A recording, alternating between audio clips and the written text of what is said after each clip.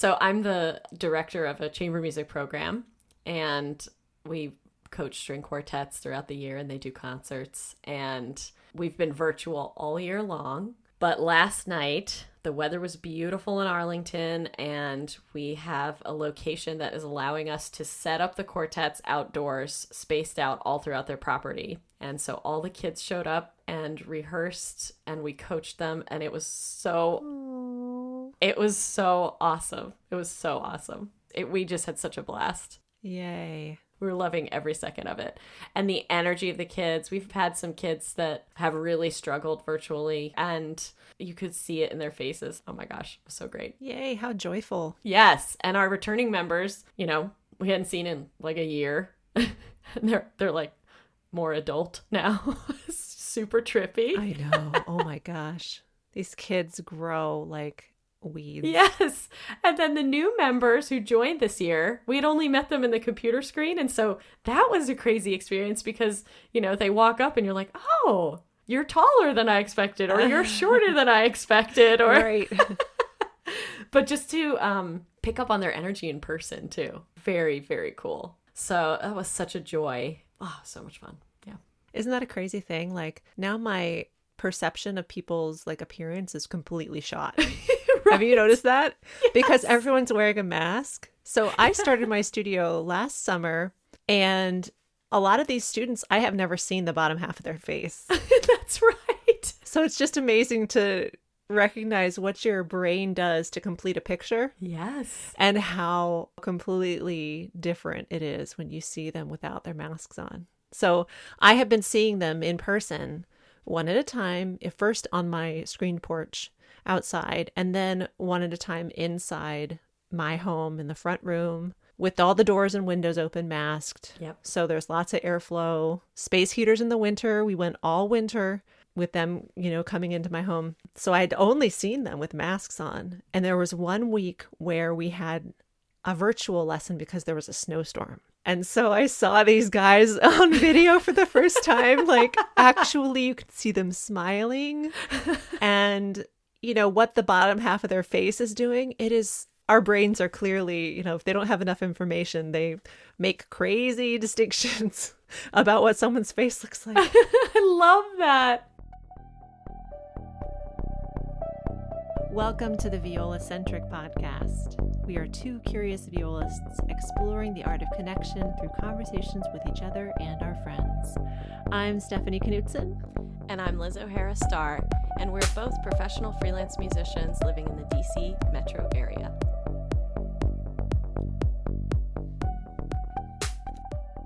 There was what we were talking about, one of our members, and we're, oh my gosh, we thought they'd be, a lot taller than they were. And then somebody said, oh, that must be because in Zoom, the camera angles, it's such that they seem so much taller. I think that's true. You know what that is? That's the movie star phenomenon. Right. You know how in movies, for example, like Tom Cruise, right? Like he's an action star, right? But you would think he's 6 feet tall. That guy is only 5'4" or 5'5". He's shorty. He's teeny tiny. And you always think they're on the big screen, but that just goes to show you that we have no concept, especially if they cast that person to be the tallest person on the cast. I was just going to say, how do they do that? I was wonder. Just thinking about all the people that Tom Cruise has co-starred with. Are they all really short? They can't all be below 5'4". I wonder. I think you're right. I actually think he's 5'2". He's shorty. He's a shorty. And when photographs of him and Nicole Kidman were taken, was she always taller, or would she wear flats? She's taller than him. She's I don't know. I can look it up. She's pretty tall. Let's see. How tall? This is amazing. Nicole Kidman is 5'11". Oh my God. Okay. Tom Cruise is only 5'7". Oh, okay. Well, so he's not super duper short, but she's above average height, and he is kind of below average for a male. Oh, for sure. He's below average for a male. That's a lot of flats. Yeah. Except, okay, why does the guy have to be tall? Why did it bother me? Oh, yes. I have lots of experience with this. I know where you're going. I've always been the tall one. I was going to say, I bet one of my homecoming dates in high school, he was maybe 5'6", maybe 5'7", but I couldn't wear heels. I remember being like, oh no, I can't wear heels, but I really liked him. And so I wanted to go to homecoming with him, and it was fine, except that I bought these shoes that I wasn't happy with, and I really wanted to wear heels. But why? Why couldn't I just be taller? Yeah. I had the same experience in formal things. And in fact, for my wedding, Aaron's like about the same height as me, maybe a tiny bit shorter. I wore flats. Yeah. Why do we do that? Why do we do that? Is it for me or is it for him? Maybe both. Yeah, maybe. Ugh. I know, it's so gross how deep these things go. It's terrible. Yeah. Ladies, it's okay. We can be taller. Wear the heels. Wear the heels if you want to wear the heels. If you don't want to wear the heels, don't wear the heels. Yeah, but I mean, if you want to wear heels, girl, right? Wear heels. Right.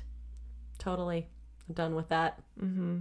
I guess I don't really have to think about that, but Matt's 5'10", so I can get away with most things. It's not often you'll see me in a 5+ inch heel.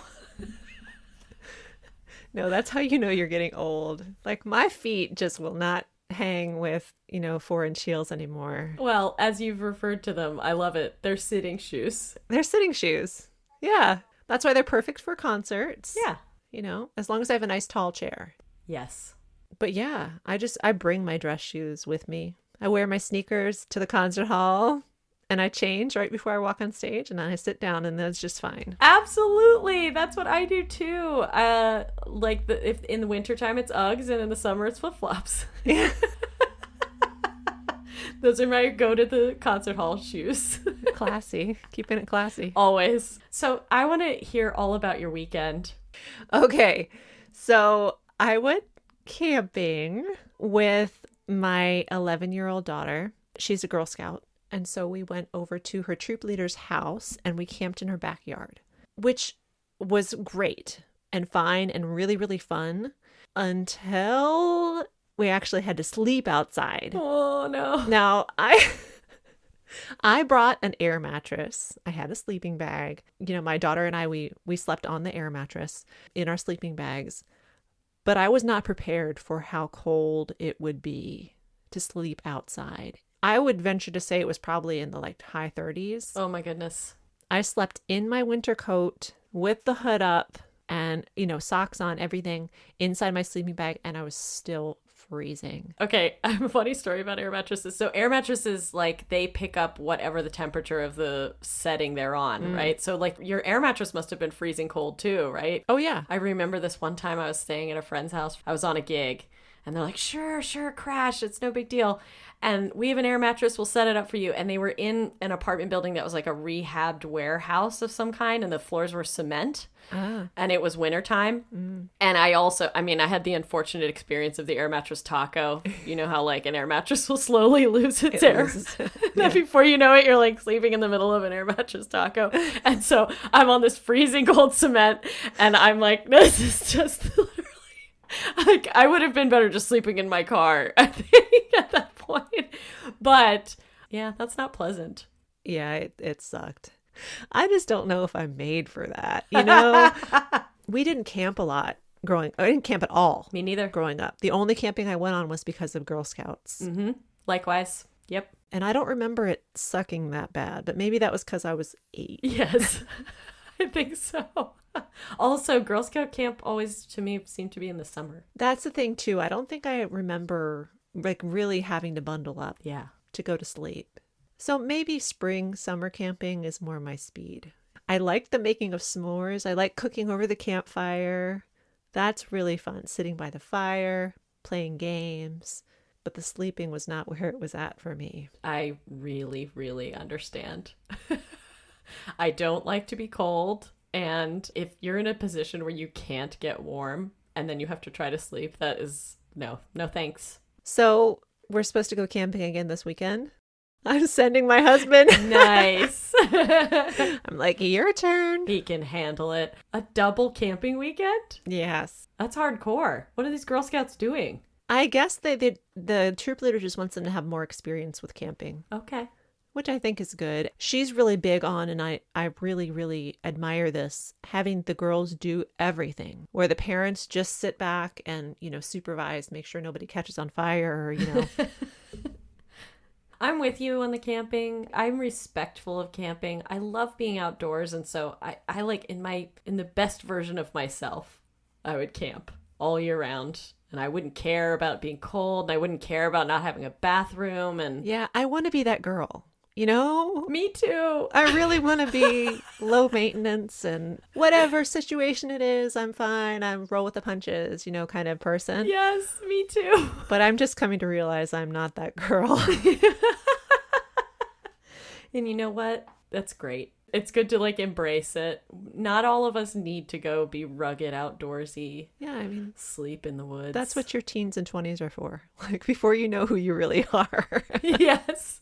You try all the crazy stuff. That's right. That's right. Before you settle down, you date the guy that's I'm super into camping. Mm-hmm. My mom, she had a little phase of this in a relationship with somebody, and it introduced her to this group of friends. She grew up in Tucson, Arizona. And of course, out there, it's all beautiful hiking, mountains, caves and all sorts of things. And they were huge into caving and climbing.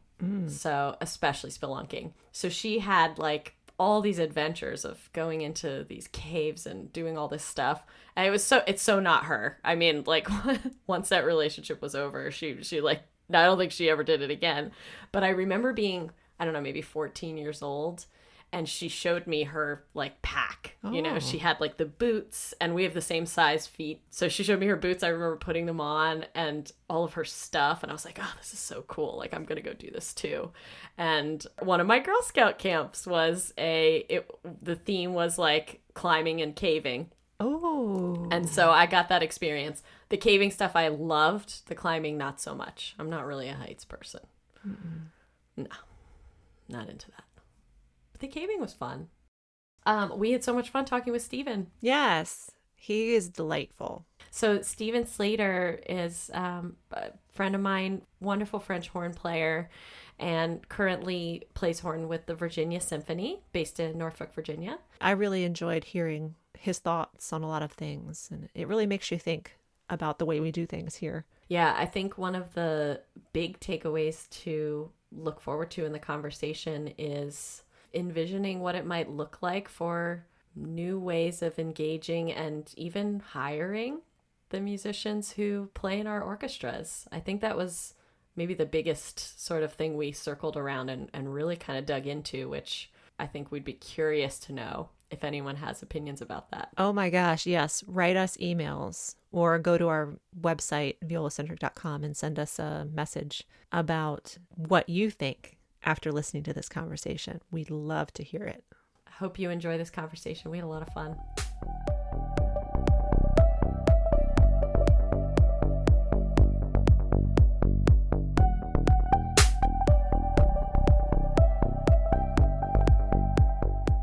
What are you doing there? Did you have to switch the sides? It's complicated.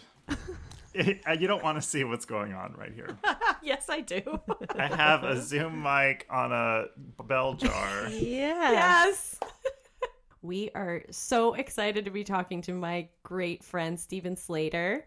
Steven is a wonderful French horn player and has worked extensively actually on the administrative side of the orchestral world.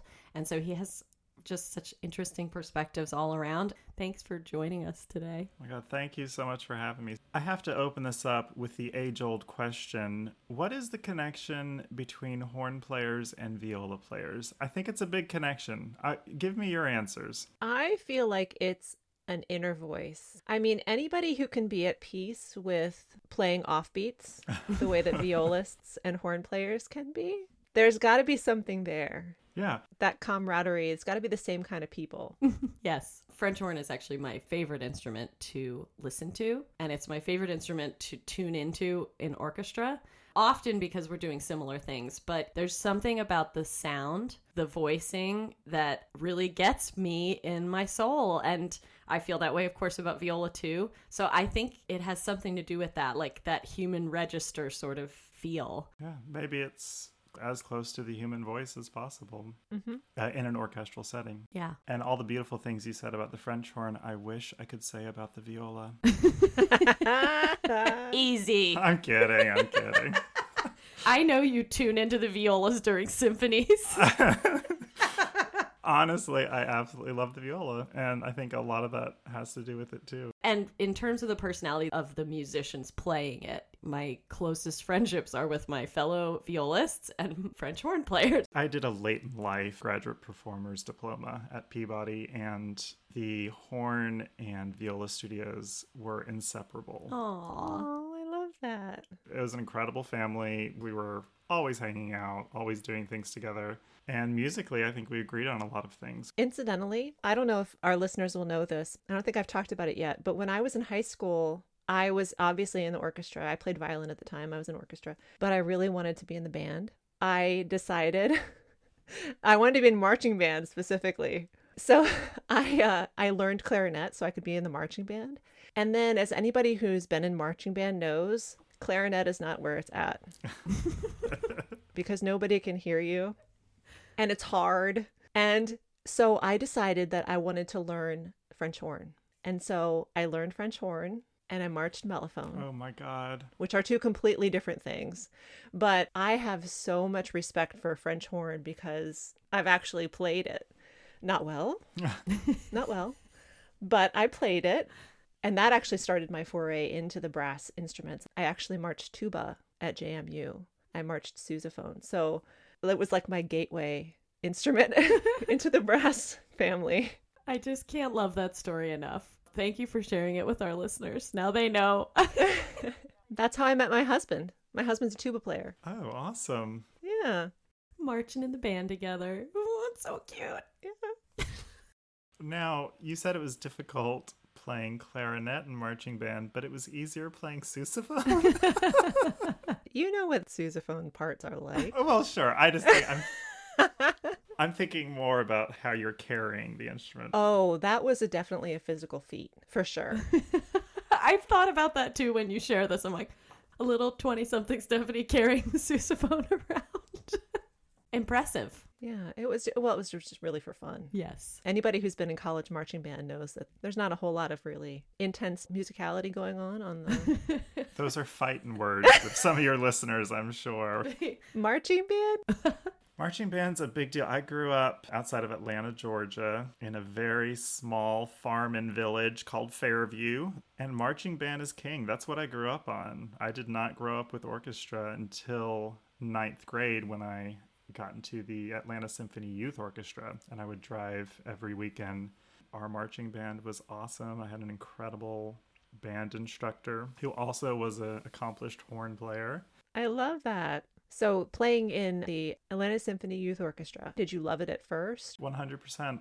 I found recently in a journal that I made in third grade, said like what I want to do. So I had one page filled with tennis rackets and all sort of tennis related items. And on the other page, I had a French horn. Now, I don't remember at a young age wanting to play the French horn until later when I realized my parents had one classical record, just one. And on it was Schubert's Unfinished Symphony and Richard Strauss French Horn Concerto, number 1. Oh. I know in 5th grade I wanted to play French horn, but my band director said it was too difficult. This was the beginning of people telling me how difficult my instrument was. And he said start on trumpet or trombone, and I decided to pick trumpet. I can't imagine you being a trumpet player. I know.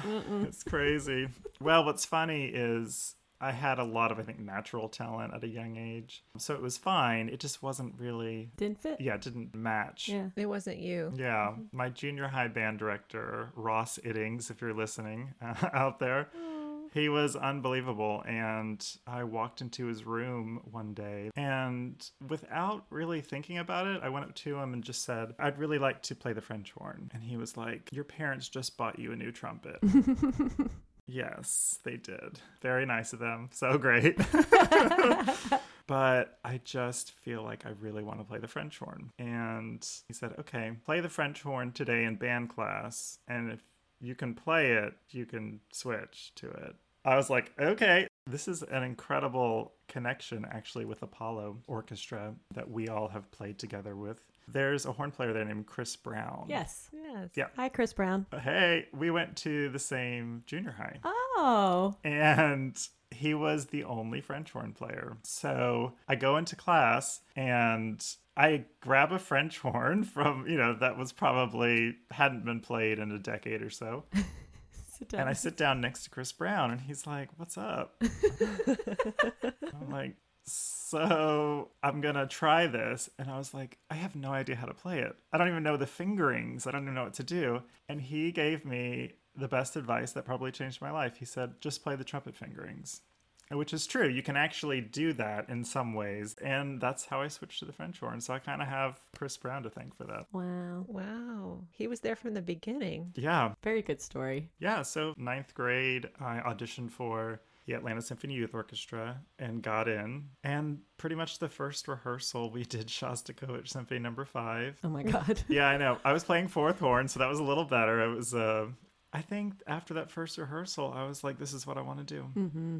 And I know a lot of us probably had very similar experiences of knowing what we wanted to do at a very young age. And in some ways, it's a complete blessing and a complete curse because you're so confident and so much in love with what you're doing. You almost want to start training at a college level at a very young age. Yeah, that's a really good point, too, because we decide at such a young age that we want to do this thing. But yet we have such a narrow vision of what that is that then I wonder if that almost sets us up to be slightly disappointed with how difficult it is to do that one thing. And then you think of your whole music career as this very narrow path and achieve this goal. You don't even have the bandwidth to understand that your career can be a lot more than just performing one thing. So we set ourselves up for this very narrow vision of success. Mm-hmm. That is very challenging and maybe out of our control to even attain. Yeah, and I think it carries with us maybe for our entire career. Mm-hmm. Mm-hmm. We're always looking for the next thing in some ways. Oh, it's so true. Mm-hmm. And I've heard a lot of my friends about auditioning and about getting into certain orchestras. Their philosophy in that is never be happy with what you have now. That's the motivating factor in order to get a, quote, better job, end quote. Yikes. Which is maybe a job that pays more or a job that is more respected in our community. I think it can be super negative. Mm-hmm. If you just step back and look at that, we're being taught to make sure we're not settled in what we're doing. We always have to strive for more. We always have to get better and do better things. It's interesting because to me, it's this idea of not being content with what you have. It's a weird idea for me. And this is a strong statement, but maybe the reason why I'm not as successful as I am. Sorry, not as successful in the eyes of, let's say, the classical music community. Thank you for clarifying. Of course.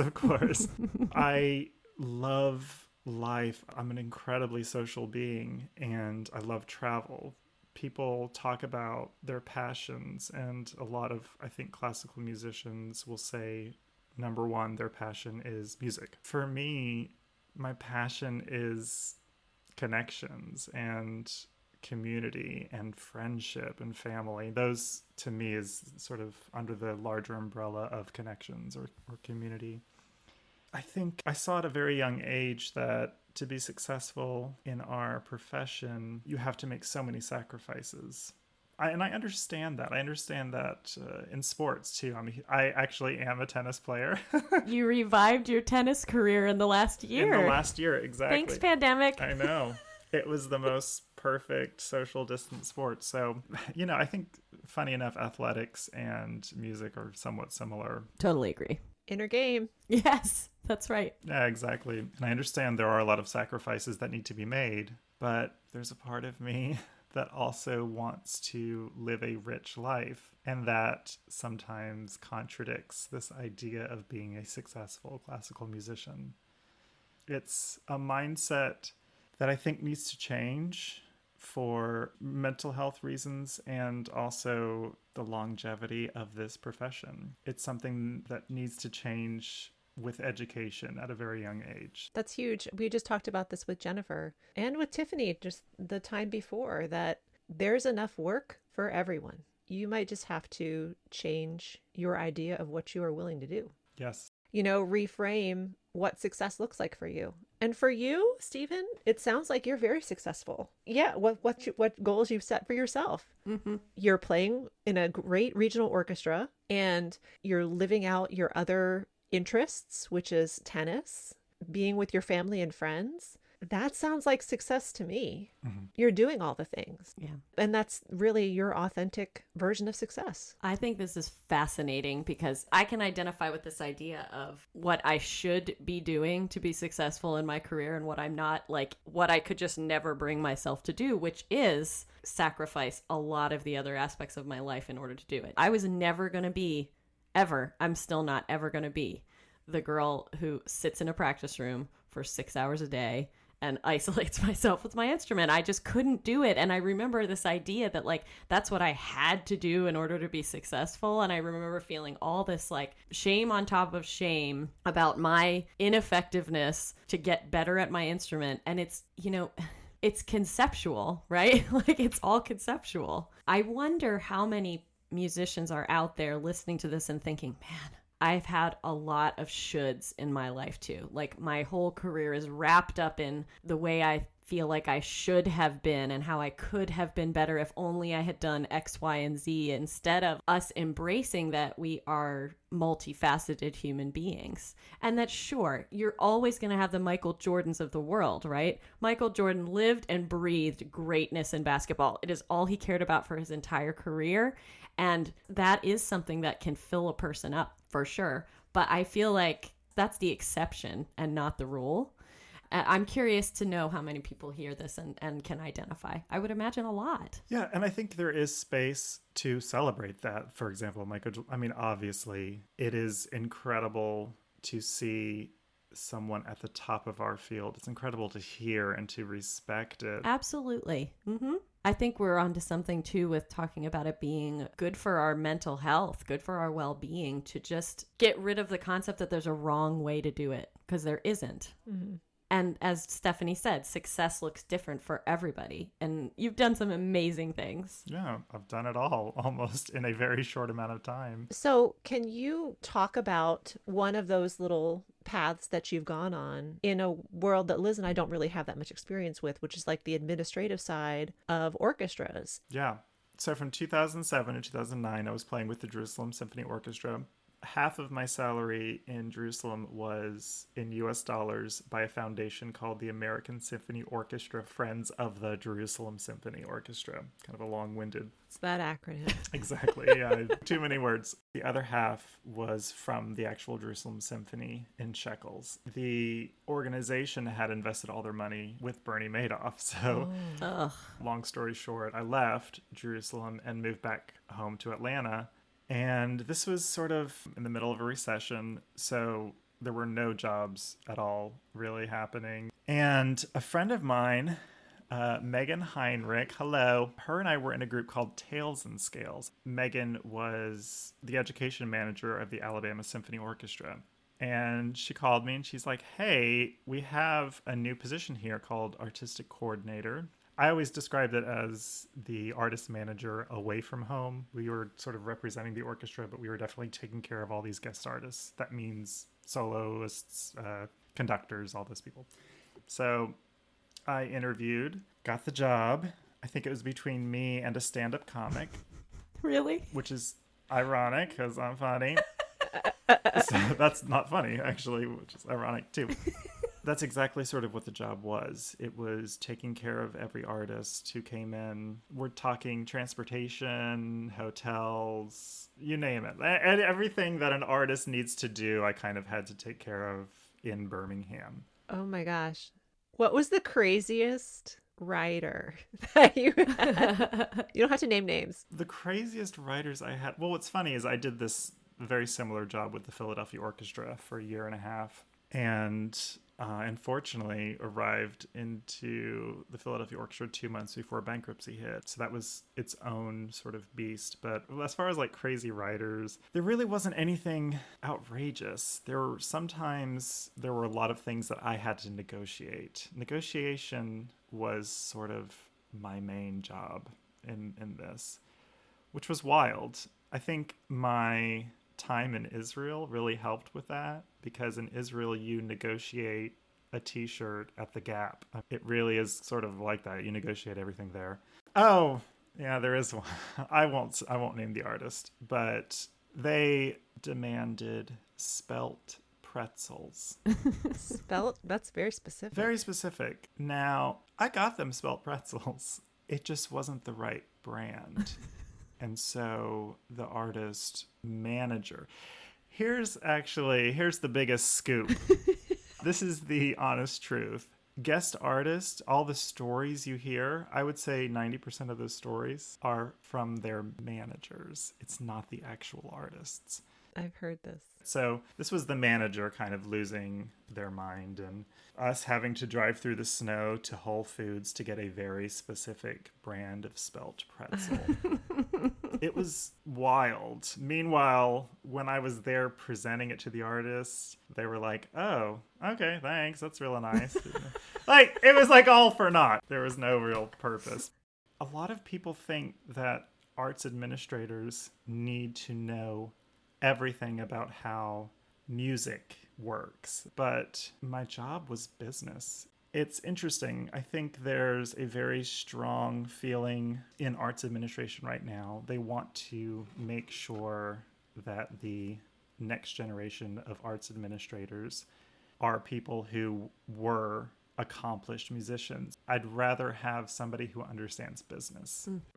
I tend to agree that the idea of encouraging the administrative side of organizations in classical music to be further insulated by only seeking out people with classical music experience will only further isolate us from everything else that's happening in our country and in culture at any given time. Whereas if you have people from all sorts of different backgrounds, getting them excited about doing things with classical music, then it can bring fresh perspectives and it can inspire change. And I don't want to minimize the needs of the musician. And of course, like, we are all the musician, we understand. But sometimes I have felt like the musician is this like passive participant in an organization, and that the prevailing mentality is that arts admin is responsible for making that organization successful,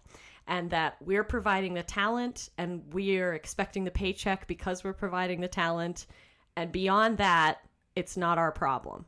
And I don't know what we do about that. It seems like a big challenge, but it also seems like something vital that needs to change. So I would love to see an environment where the musicians of an organization have an invested interest in making the organization successful. You know what I mean? I do. And you've mentioned this idea of musicians are the talent. I think that did work at a time, and it was sort of the main goal. But yeah, I don't know if it's totally working nowadays. You know, I think we have to step back and see how we function. And the first thing we have to get rid of, which is a very difficult thing to get rid of, is the us versus them mentality.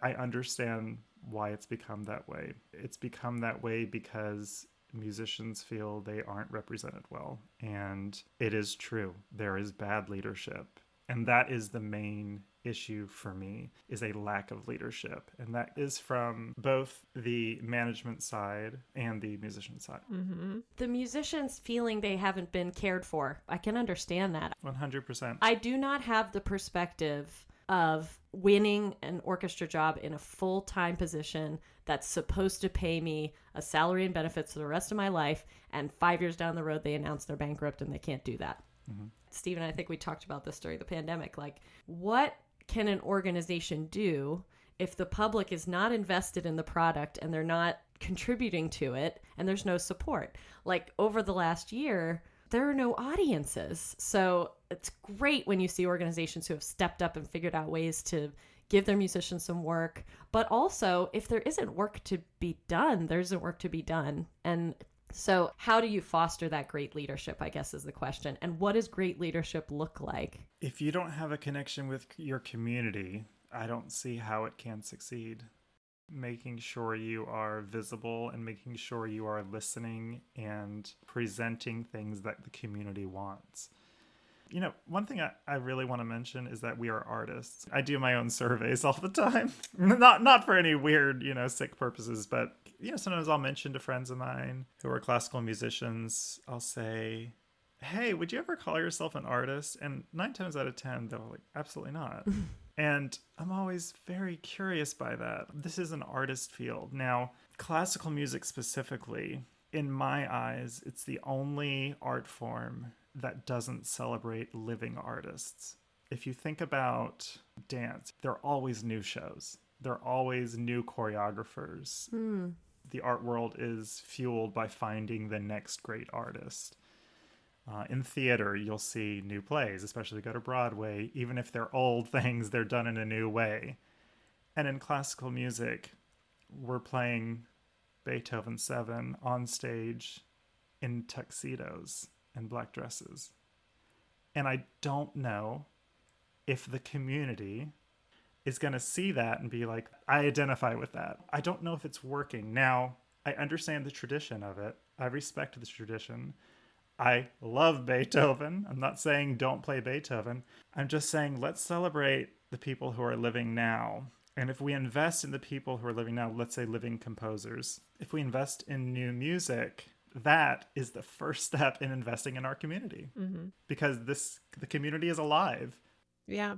And I think that a lot of arts organizations are starting to do this, seeing a lot more new music on local programs and celebrating living composers and, having them talk about their work before whatever live streamed concert or show. And I think this is starting to come about. So hopefully we're on the right track. And as far as dress codes go, I know those are changing.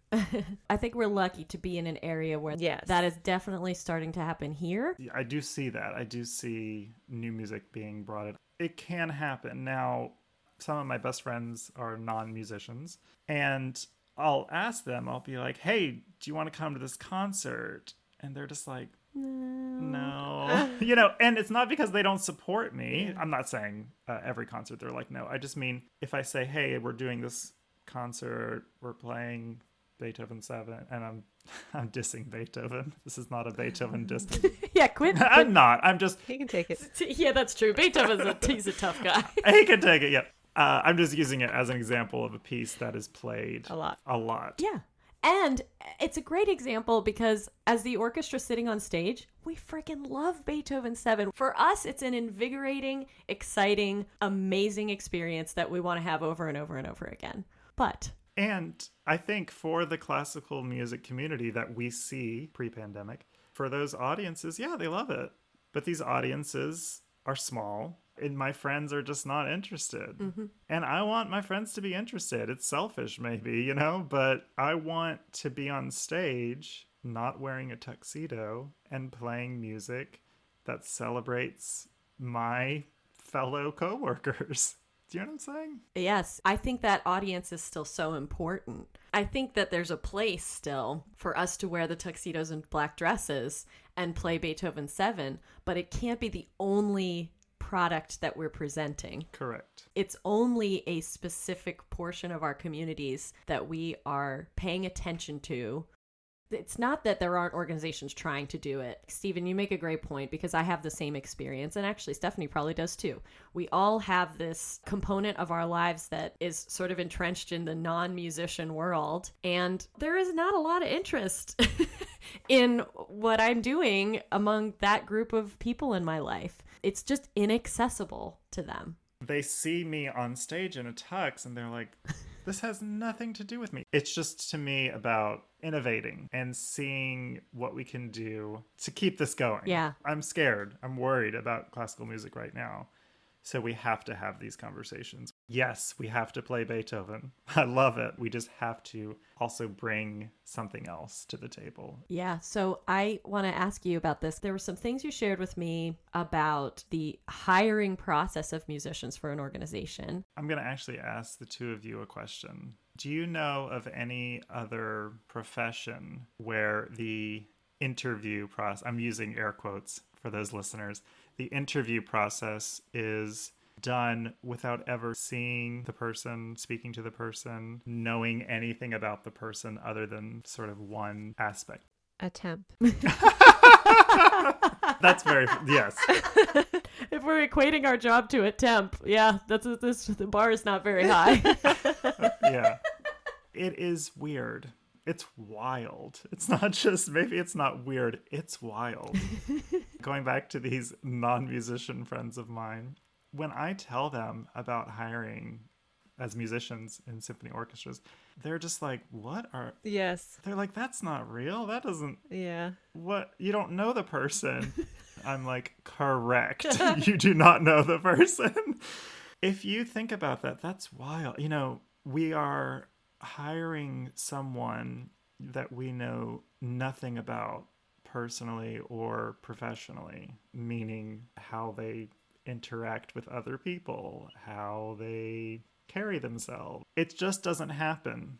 And the first thing you're going to hear from musicians when somebody says something like I just said, they'll say, well, it's to protect the musician. It's to protect the person from things like sexism, racism. And that is true. That is what was put in place. What we instead need to do is we need to hold organizations accountable for issues like sexism and racism. And we need to make certain and make it clear that those things are not going to be a part of this organization. Like any other organization, like right?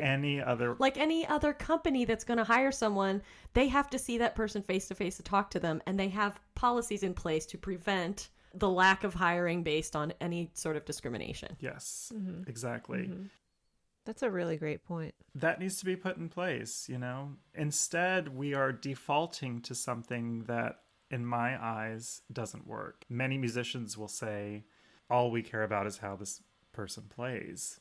It becomes somewhat toxic to me because that's what we start to feel for a person's entire career.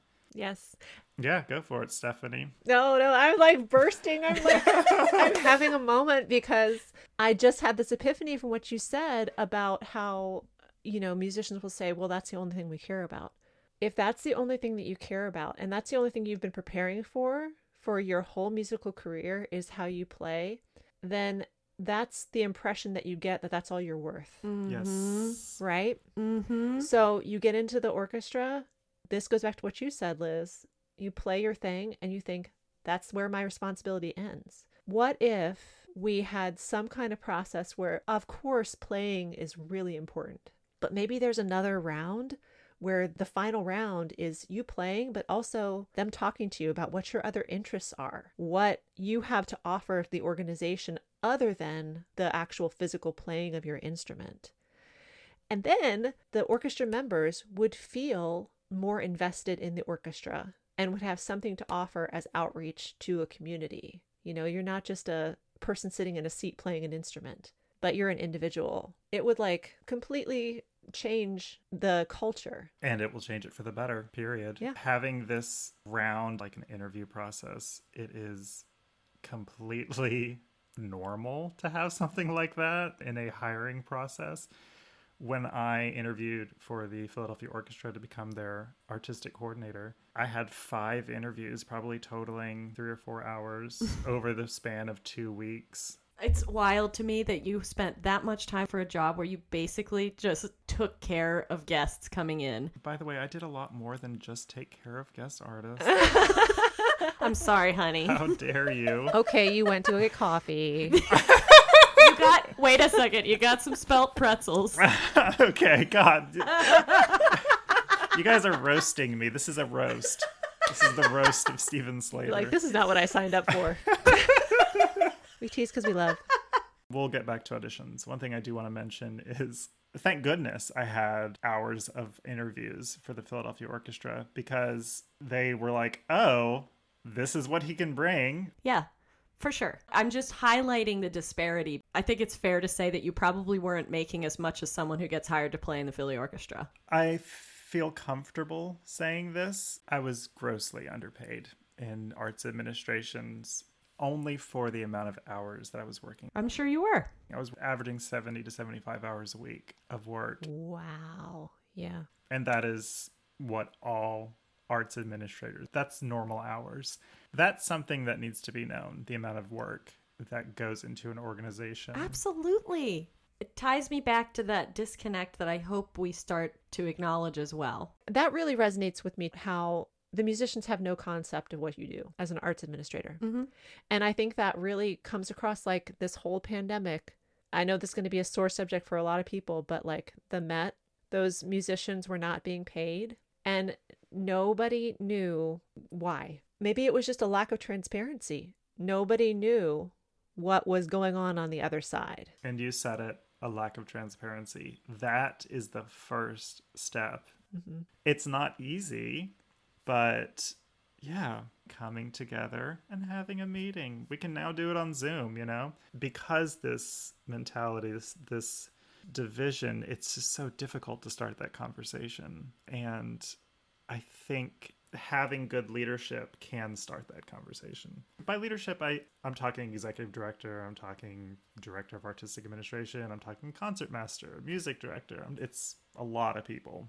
To me, it seems the most clear in the smaller organizations, right? I think Harrisburg Symphony has this really great established place in the community, has a great leadership in their music director who's devoted to making that the case. And I think it's a great example, actually, of how aware musicians can be about what's going on in their organization. I think the orchestra committee has a great relationship with management there. And I don't know if it's just because it's small enough that those pieces can be put together a little more easily. And it does seem to me that the bigger it gets, the bigger the organization gets, there's more disparity in that way, but it has to start from somewhere. I wonder if it can just start from like, if you're just a section member, why can't you just go to your orchestra committee? They're your representation to upper management. And just, shoot them an email and say, I, for one, would really love to have happy hour with the arts administration team. And then they could set something like that up. And then you could go, fueled by a little liquid courage, ask whatever question that you have of your administration. And, just start that way. Grassroots, man. Any successful company is going to operate the same way. And I say company because I'm talking about something outside of the nonprofit world, but I assume there are nonprofit fields and organizations that are operating in the same way. This idea that to build something great, you want to have the greatest possible team involved in that process, and that starts from the musicians and goes up. So I'm just imagining this scenario where it's not just how you play. Okay, put the blind audition process in, have people go through the rounds, narrow it down to your top 5, and then those top 5 people, it's not about playing through your concerto one more time. It's about sitting down with management and with the music director and with your principal and having a conversation about the way you see our world, what's important to you. I think that a lot of committees would say that having an interview process as an alternative to a final round would make their decision a lot easier. Because oftentimes you get to that level, let's say that there's like 5 people in the finals, and they all can do the job. Just like you were saying, Stephen, like they can all play the notes. Mm-hmm. They're splitting hairs. Mm-hmm. But if they're given that extra information, like this person, they have a history of outreach with the community, they have this to offer, they have that to offer, then that might give them that extra information to actually make a meaningful decision, as opposed to one that's just based on like the tiniest little accent that you missed or whatever. Mm-hmm. Yeah. And maybe from that point down, as part of your training, you learn how to be a more well-rounded professional. You would be encouraged at some point in your life to start thinking about those things as you're training. So it's not just about how great you play the instrument. It's fascinating to think about. I love that. Mm-hmm. And to even have an opinion. Yes. We're revolutionizing the field as we speak. I love this. It's human. We need to bring, I think, something a little bit more human into the audition process and also orchestra. I love that. Your humanity. Like, what is it that makes you you? And then finding ways to utilize your best skills, offering opportunities for you to be more than just a violist or a horn player. If you can utilize the individual skills of every person in that group. Mm-hmm. Changing the world over here. Yeah. Any orchestras listening? We'll consult. Yeah. You know, funny you say that. I haven't been asked to consult in a huge capacity like changing an orchestra. But I have been hired as a, quote, diva wrangler. Oh my God, I love that. Which is a phrase I learned from my friend Vincent Carbone. Diva wrangler. Yeah. It's a hard topic. And this idea of what can we do to change the face of classical music, it's huge. Mm-hmm. But I think, unfortunately, I don't feel like it's working the way it is now. And I feel like we need to do something to change it. And the resistance to change, to me, is like the scariest part of it. This pandemic, I think, has taught us that too. It's an accelerator, really. Some organizations have somewhat thrived in the ways of being more of a public face in whatever communities they're in, because now we can use more digital means of presenting. Doing more chamber music, that's something I think is awesome, that orchestras, including the Virginia Symphony here, were doing smaller works that we probably wouldn't do otherwise ever. I mean, what an incredible opportunity. I wonder if one of the things that musicians can do, I think that there are a lot of us who feel like there's more to it than just getting the job and sitting on stage and playing.